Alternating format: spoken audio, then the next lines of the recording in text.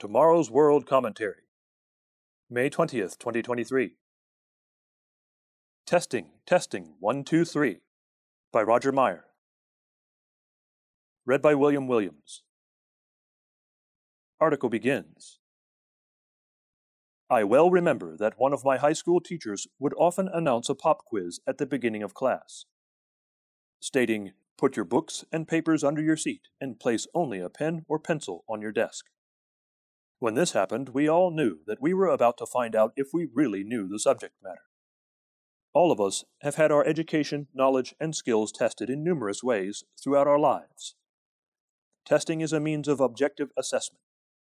As long as the testing instrument is not flawed, testing is a means of fair determination. Many have heard an auditorium sound system being tested. Someone stands at a microphone saying, testing, 1, 2, 3, or something similar, in order to determine if the system is working correctly. Another familiar test is that of the emergency alert system on television and radio, which was established to provide United States presidents with the means to address the American people in case of a national emergency. Periodic testing ensures the readiness of the system and familiarizes the public with its use.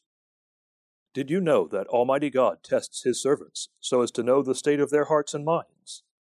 He did this with His chosen people, the ancient nation of Israel, even as they came out of Egyptian bondage.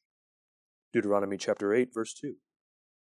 Abraham is perhaps the most notable example of a servant of God being tested at a level none of us would want to experience.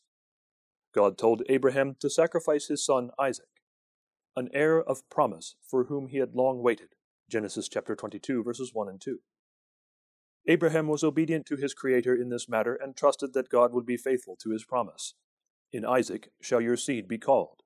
Genesis chapter 21, verse 12. Once God knew that Abraham believed Him and would obey even in the face of such a trying command, God stopped the ancient patriarch at the last moment, saying, "Do not lay your hand on the lad, or do anything to him, for now I know that you fear God." Verse 12. Again and again God tested His people Israel to see whether they would obey Him or not. Deuteronomy chapter 8, verse 2. Exodus chapter 16, verse 4. And according to the Psalms, the righteous God tests the hearts and minds, Psalm 7, verse 9, and tests the righteous, Psalm 11, verse 5.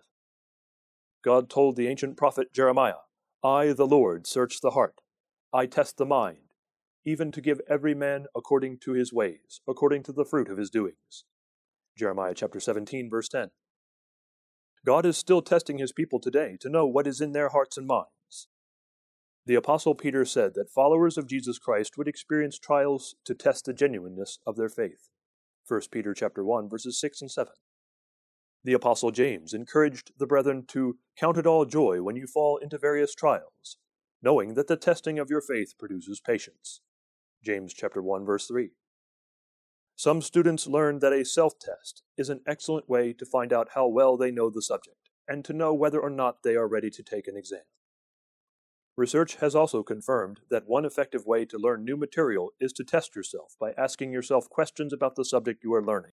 See the online article, "Test Yourself to Learn Better," from Psychology Today, posted August 23, 2011.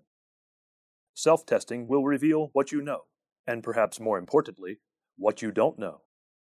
This ancient wisdom is found in the Bible. For instance, in 2 Corinthians chapter 13, verse 5, the Apostle Paul told the church, "Examine yourselves as to whether you are in the faith. Test yourselves. Do you not know yourselves that Jesus Christ is in you, unless indeed you are disqualified?" And in 1 Thessalonians chapter 5, verse 21, we are told to test all things, hold fast what is good. Here is a simple self-test. Ask yourself, do I know the Lord? The answer is found in 1 John chapter 2, verse 3.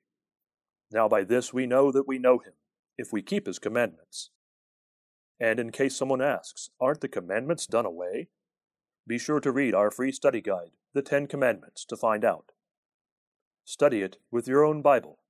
Then, test yourself. End of article.